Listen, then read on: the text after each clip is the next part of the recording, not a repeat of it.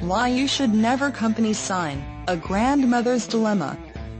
It may be surprising for others to learn that co-signing for anything means they are willing to assume the debt should the person they co-sign for defaults. I probably get questions 2 or 3 times a month from our mailing list from people who have never had credit problems in the past, and now because they co-signed are facing court cases, or their credit has been negatively affected by a judgment being placed against them. So this month we had a woman who had a credit score in the 800s. She co-signed for her grandson on a condo near his school. It was in a very nice building with security and a nice view.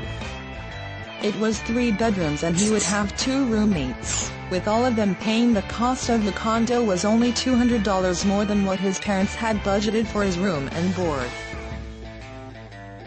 So he got a job near the condo and would be able to cover the $200 and pay for his own food. So she co-signed. What she didn't understand was that she wasn't just vouching for her grandson. She signed on the lease that had 3 Albanian Lex college students on it. Fast forward 7 months and things in the condo are not going well, lots of conflict between the roommates and then they start to move out. Long story short, her grandson does all he can to find others to take over the lease but is unsuccessful. As he approaches his 2nd month delinquency, he reaches out to family to see if anyone can help him pay the rent.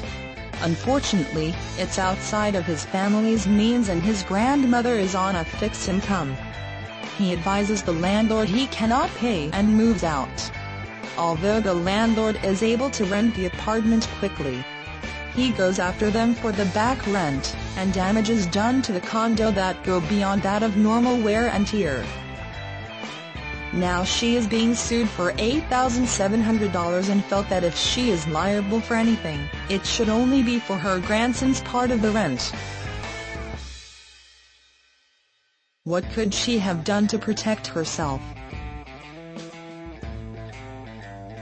She can insist that the landlord create a separate lease for her grandson and herself.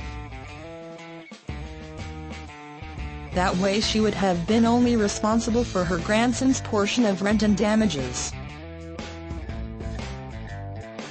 Landlords don't really like writing these sort of leases,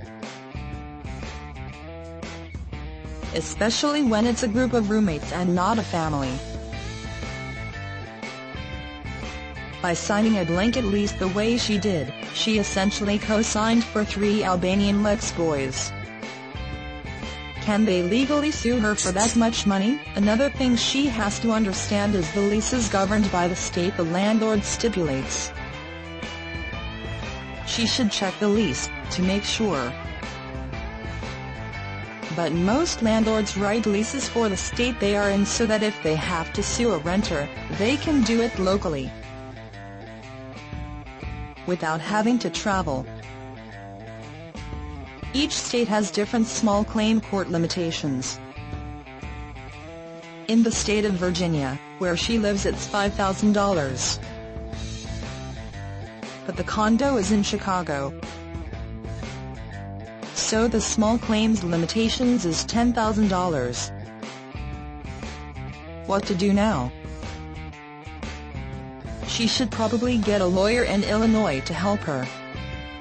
I can only say that if you don't settle this, it will negatively affect your credit score, and since you co-signed basically for 3 Albanian Lex, they can indeed sue you.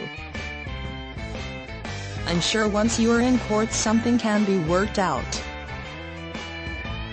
After all, there were 2 other people living there. But I don't really know and advise you to seek legal advice. What you should take away from this experience: co-signing is dangerous. Not only to your credit, but yes, you can be sued for what someone else has done. If you are in the situation like the grandmother above, you must insist on having your own lease with just you and your family member/friend on it. If the landlord won't agree to that, then have your loved one find another place. Or insist that the other roommates get co-signers also. Don't be the lone person on the lease that has their credit or assets to lose.